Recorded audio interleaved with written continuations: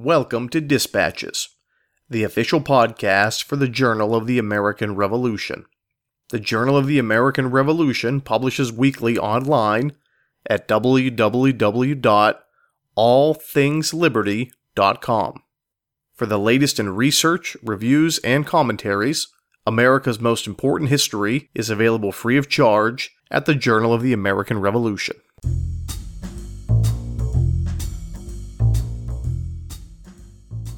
So hopefully this article will help readers understand some of the economic currents that underlie the war and the period immediately after the war. That's Journal of the American Revolution contributor Scott Smith, discussing Captain Luke Day and his role in Shays' Rebellion.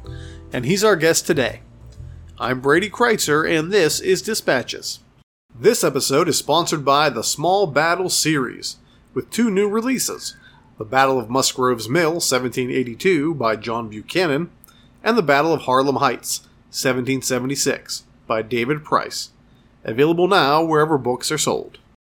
Hello, ladies and gentlemen, and welcome to another episode of Dispatches. I'm your host, Brady Kreitzer. Today our guest is Journal of the American Revolution contributor Scott Smith, and he'll be discussing Luke Day and his role in the rebellion in Massachusetts after the American Revolution that played such a pivotal role in our early republic, Shays' Rebellion. One of Scott's primary arguments in this article is that Shays' Rebellion was actually much bigger than just Daniel Shays. It was highly complicated with many different structures of leadership, and some people, like our subject Luke Day, played enormously important roles in the struggle, even though historically they're paid very little mind for it. So sit back, relax, and enjoy our interview with Scott Smith. Scott Smith, thank you for joining us. Thank you. It's my pleasure to be back, Brady. Tell us about your background. Sure. Well, I was in the investment business for almost 30 years, doing research and investing in the computer software industry. What I really found over the years was research and writing were my passions. And I was fortunate to do well enough on the investing side of it to be able to pursue my passion. So for the last decade, I've been researching, writing novels and nonfiction work. That's something that I'd always wanted to do. So I wrote two cybersecurity novels in 2015, 2017. And in 2017, 2018, I saw Hamilton on Broadway. And I just fell in love with the revolution. And given that I came from Brooklyn, was living in Connecticut, that was really the hotbed of the revolutionary activities in 1775, 76, that I felt it was just such an exciting concept to be able to research and do really firsthand research into the era. And Hamilton led me to Nathan Hale, who was the state hero of Connecticut, and just had so much in common with Alexander Hamilton. Up until this time, Nathan Hale, volunteered to be a spy. Both Hamilton and Hale were college educated, Ivy League educated, really. They were good-looking men. They were captains in the Continental Army. They were serving in New York City in the summer of 1776, the disastrous summer of 1776, with the Battle of Brooklyn. And when George Washington asked for a volunteer to be a spy to try to save the army and save his life, Nathan Hale raised his hand, and Alexander Hamilton didn't. And the rest is history. I'd like to say Alexander Hamilton went on to a great career and a play on Broadway, and Nathan Hale went to an ignominious grave and a novel by a first-time novelist, me.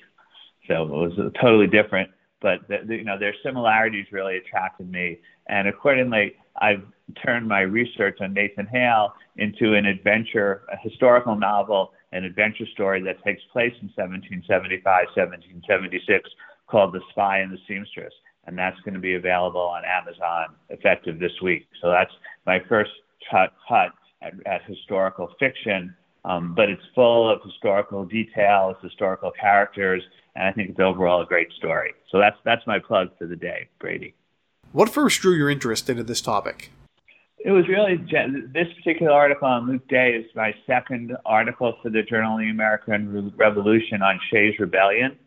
And what really prompted that was the January 6th insurrection, whatever you want to call it, in the United States. It really shocked me. It really saddened me. It really angered me. And I wanted to try to understand if there was historical context for it. And that led me to Shays Rebellion. I wrote an article for JAR that was published last summer called Insurrection and Speculation, which discussed the speculators in the government bond market right after the revolution, and how that put the farmers and the men and women who actually fought the revolution at such a financial disadvantage, and how that led to Shays Rebellion. And in researching Shays Rebellion, I began to realize that Daniel Shays in some ways sort of got lucky that it was named after him. There were a committee of 17 Army captains that really led the rebellion. Luke Day was easily number two, if not number one, in that hierarchy over time. But it was convenient for the government to scapegoat someone, and for reasons that I talk about in the Luke Day article, Daniel Shays was the man, and we can talk about those later in this podcast. Tell us about Luke Day's early life. So Luke Day had a good early life. He sort of came from what would be considered one of the first families of Springfield, Massachusetts, the Days. They were one of the early settlers. His family owned a large farm. He was in good stead in life. And, I think he considered himself, a farmer, a patriot most of all. He jumped to volunteer to fight for his country. It was literally the day after the battles of Lexington and Concord, he was in the Army. He joined the Society of the Cincinnati right after the war, again, demonstrating his patriotism and really his position in more of the aristocracy than the common farmer, the yeoman farmer. But so again, he came from the good side of the tracks, if you will. Discuss Day's service in the American Revolution. So he joined literally right after Lexington and Concord. He was with Benedict Arnold in the march up to Quebec, which was really a death march. It was one of the toughest actions of the Revolutionary War. He made it through the forests and through the bogs and the swamps and the frost and to the gates of Quebec, where Benedict Arnold was defeated. He served in that northeast corridor, I guess, for the duration of the war, for almost the whole duration of the war. He was at Saratoga, the Battle of Saratoga. He had, through wounds and injuries, he was going back and forth to home a bit, but he was still recruiting men for his troops in 1781, and then he marched with the Continental Army down to Yorktown for the final battle of the war before returning home in 1782. 1783, he was one of the earliest officers to join the Society, the Cincinnati. So I think his wartime service was beyond reproach. He was considered a battle-hardened Army captain, very well respected by his men, served for the duration of the war, and fought bravely in several of the key battles of the war. Why was Luke Day jailed initially? When Luke Day came home from the war, 1782, 1783, the economy was starting to really roll over. We had rampant inflation in the United States, which are now the United States. In Massachusetts, there was a lack of species, lack of gold and silver. The economy was really grinding to a halt. I think the continental dollar was trading at less than 2 cents on the dollar overall. And there was a real divide between the haves and the have-nots. And unfortunately, the have-nots were a large number of the men who had fought in the war. They came home to their farms, which the classic Minutemen left the farms to fight in the battle. Those who had stayed and suffered through Quebec, suffered through Valley Forge, suffered through marches all over the state of New Jersey and New York, came home to find they couldn't support their families. At the same time, the people that hadn't physically fought in the war, the merchants on the coast, had done pretty well. and they were one of the few handful of men, I think 20 or 30 men in Massachusetts controlled the vast majority of currency of real cash, gold and silver. They were able to buy the war bonds that the states and the Continental Congress had issued to pay soldiers to pay for goods. They were buying them at 10 or 20 cents on the dollar, and with the hope of making a big financial killing on it. That was, those are the equivalent of the hot stocks of the day. So you had the men like Luke Day, who had fought in the war, received at most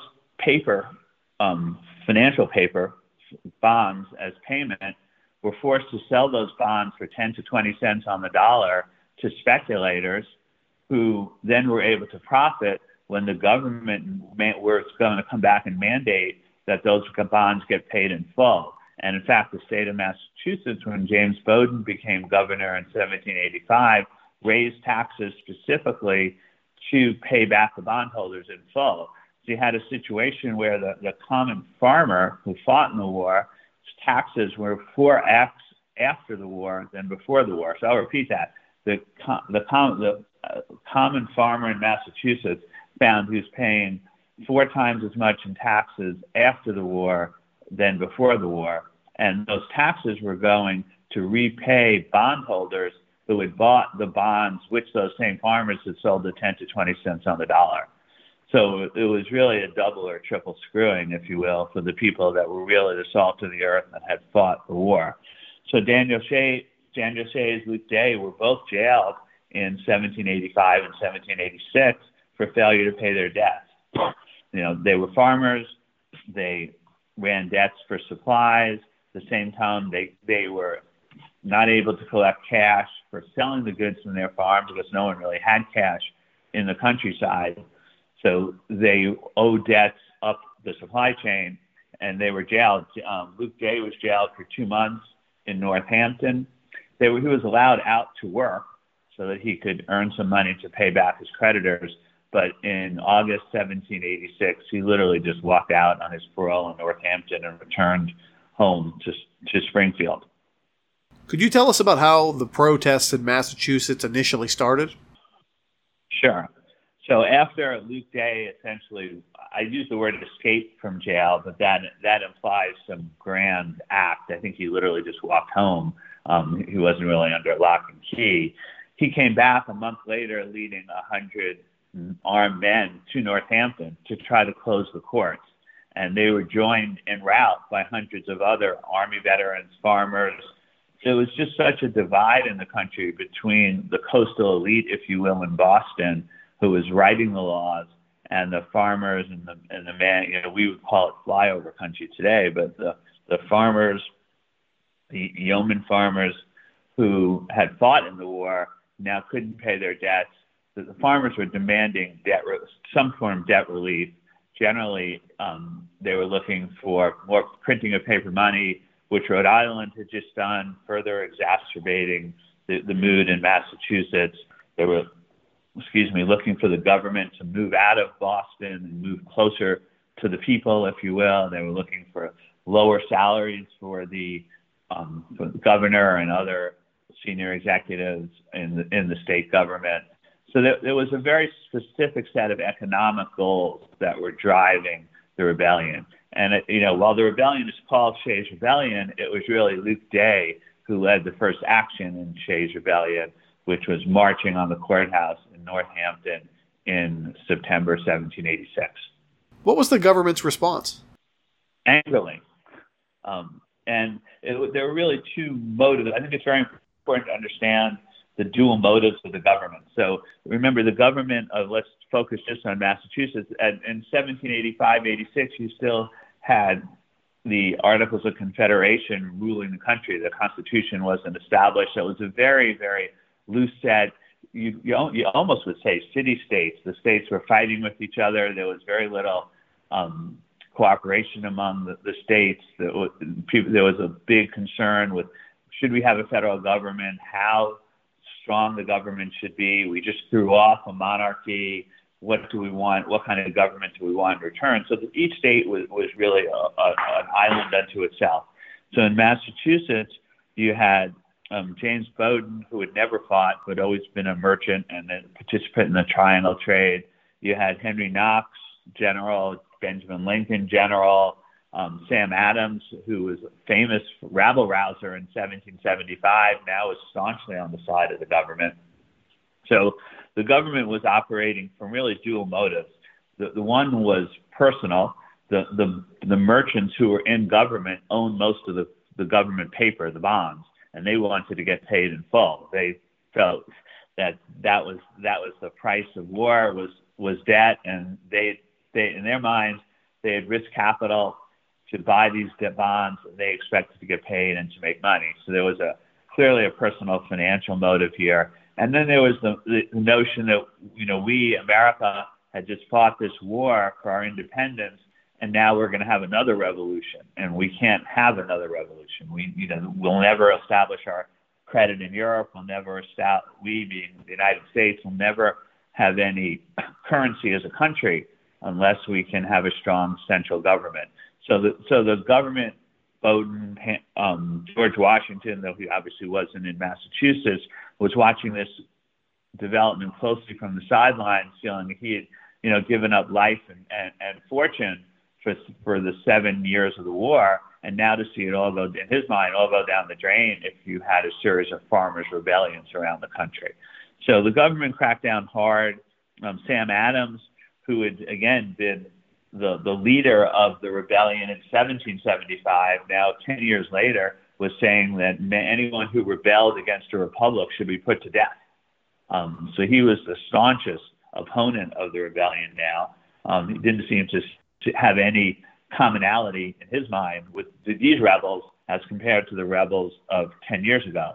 Whereas I think in Luke Day, Daniel Shays' mind, they viewed their rebellion as just being a natural outcrop of what happened 10 years earlier in the revolution. They had the same committees of safety, the same farmers marching, Minutemen marching on a spur of the moment for their cause. So I think it was a real different opinion, different approach to what we were trying to accomplish, but the government cracked down hard.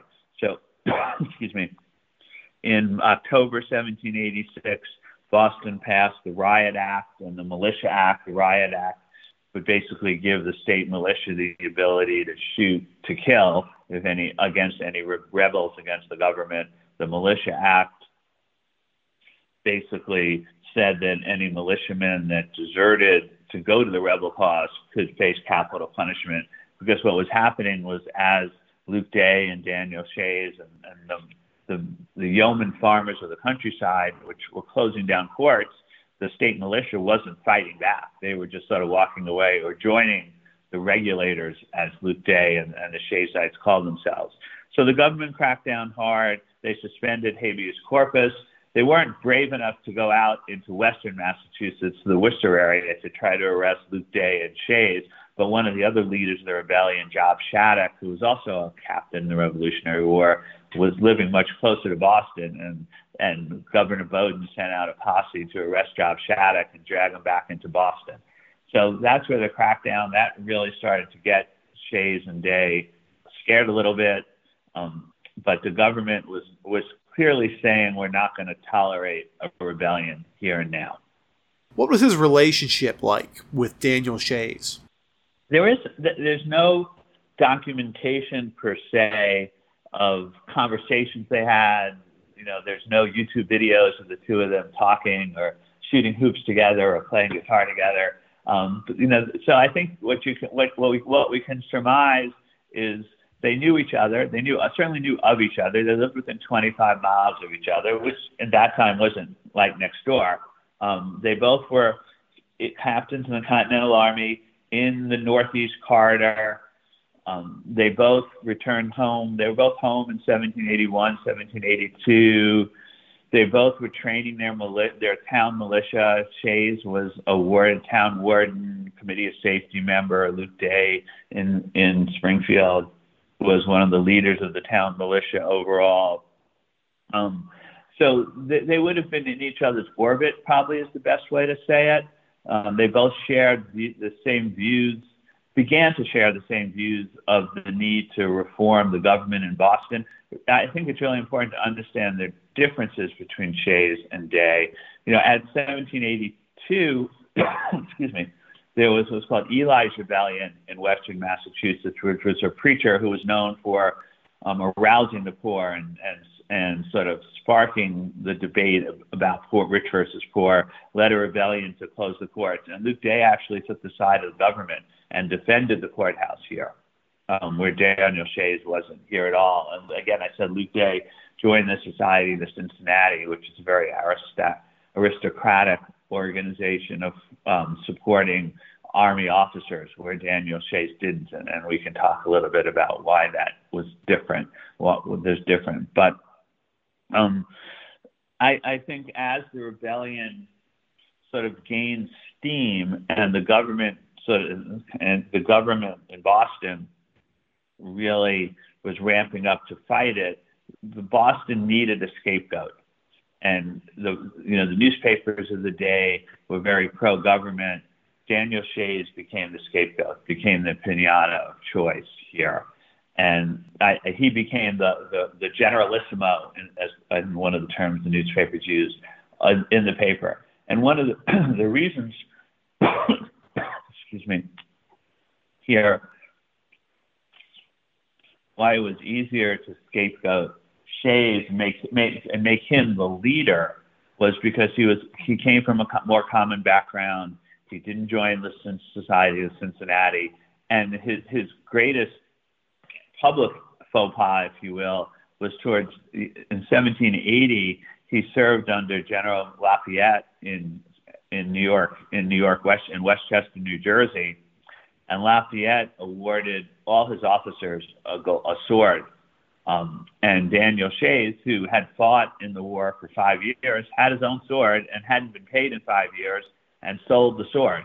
And that became a cause célèbre within the newspapers, that how could you sell a sword that Lafayette gave to you was such an honor. The truth is Lafayette gave one to every officer in his service, but Shays sold it, and it became such an issue that the officers of the Continental Army were threatening to court-martial Shays that he just quit in the Army in 1780 and went home.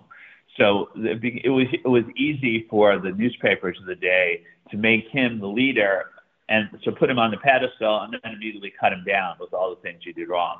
So I think Luke, going back to the relationship with Day and Shay, I think Day honestly resented the attention that Daniel Shays was getting.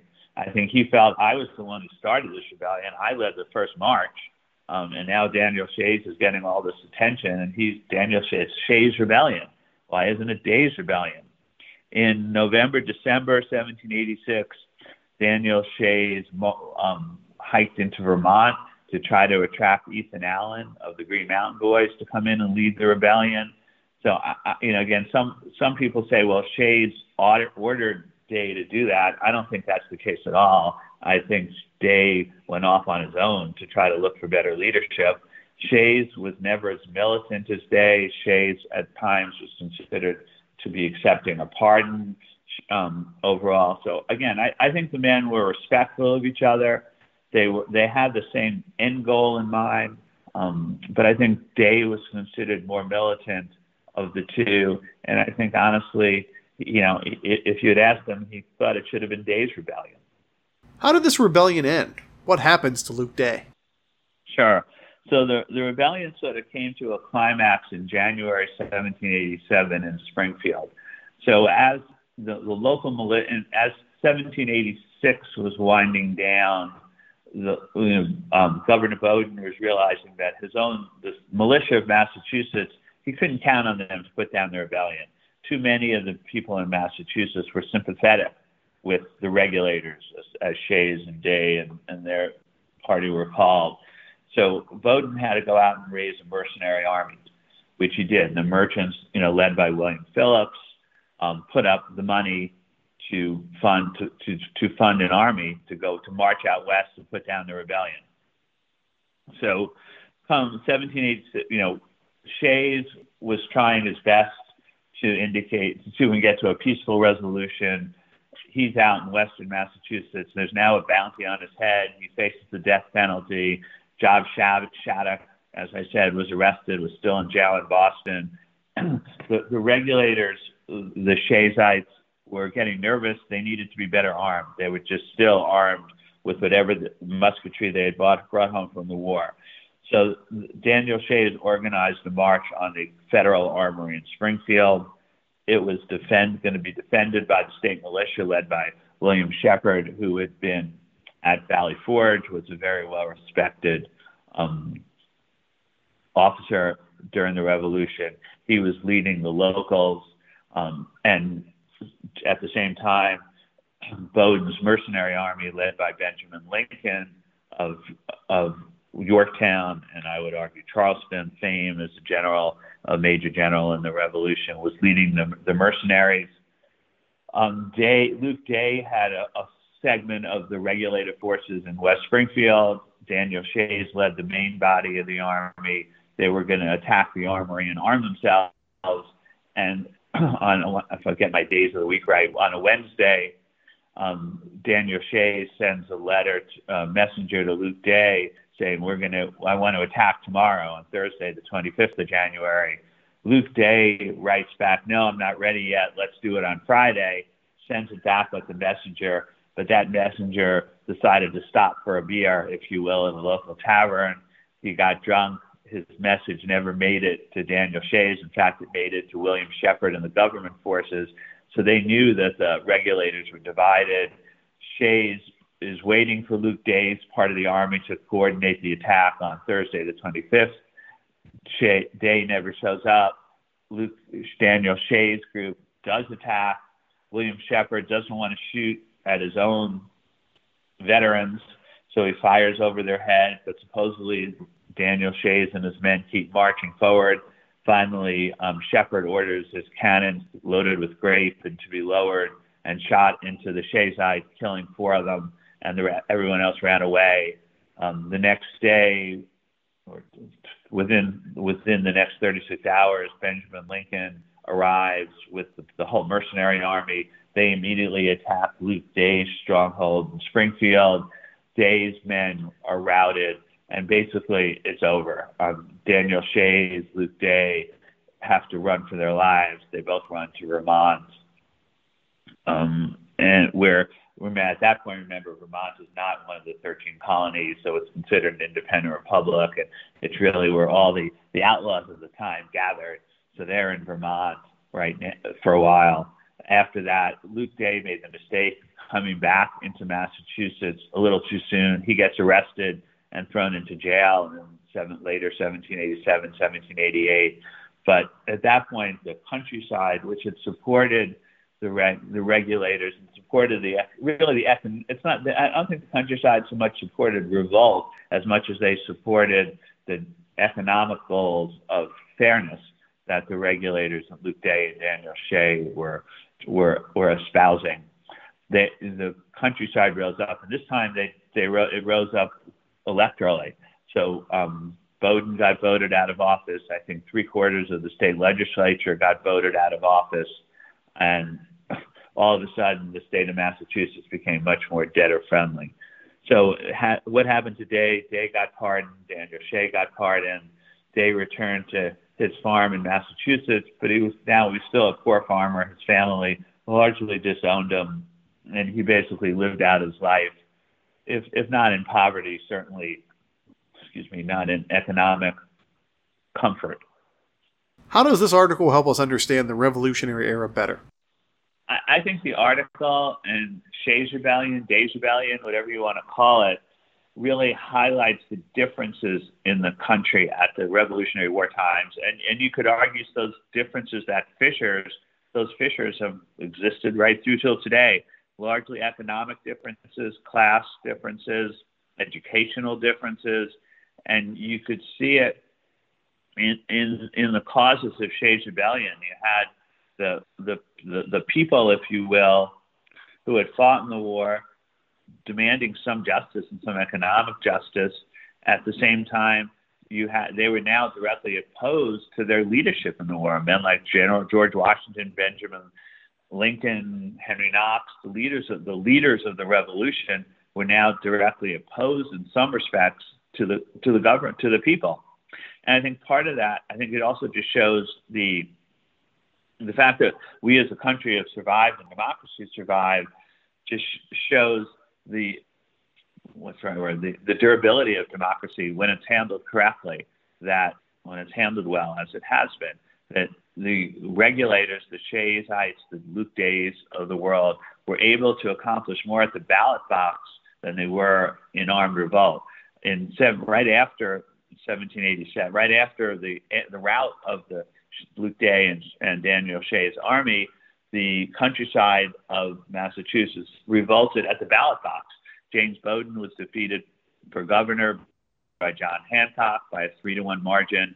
75% of the state legislators were kicked out of office. Bond prices fell dramatically, which the merchant class hated because they owned the bonds. And the whole Constitution of the United States was threatened, essentially, the ratification of the Constitution of the United States was threatened by what's happened in Massachusetts. The Constitution wasn't going to pass Massachusetts until Sam Adams and John Hancock came to compromises that basically led to the Bill of Rights. That the state of Massachusetts was the first to really stand up for the rights of the states, the rights of the individuals. The Fifth Amendment to the Constitution, the 10th Amendment to the Pillars of the Bill of Rights really came from actions from Shays, Massachusetts. Those were the trade-offs that the leaders of the country, Alexander Hamilton and Washington, had to make to get the Constitution passed. They had to recognize there was going to be more individual rights than they had originally wanted. The concept of how much democracy is too much democracy was a real hot button at the time. So hopefully this article will help readers understand some of the economic currents that underlie the war and the period immediately after the war. Scott Smith, thanks again. The music played in this episode included works by Kevin MacLeod and the Sturbridge Colonial Militia. Any unauthorized reproduction or use of this podcast, without the express written permission of the Journal of the American Revolution, is strictly prohibited. For everyone here at Dispatches, I'm Brady Kreitzer saying, so long.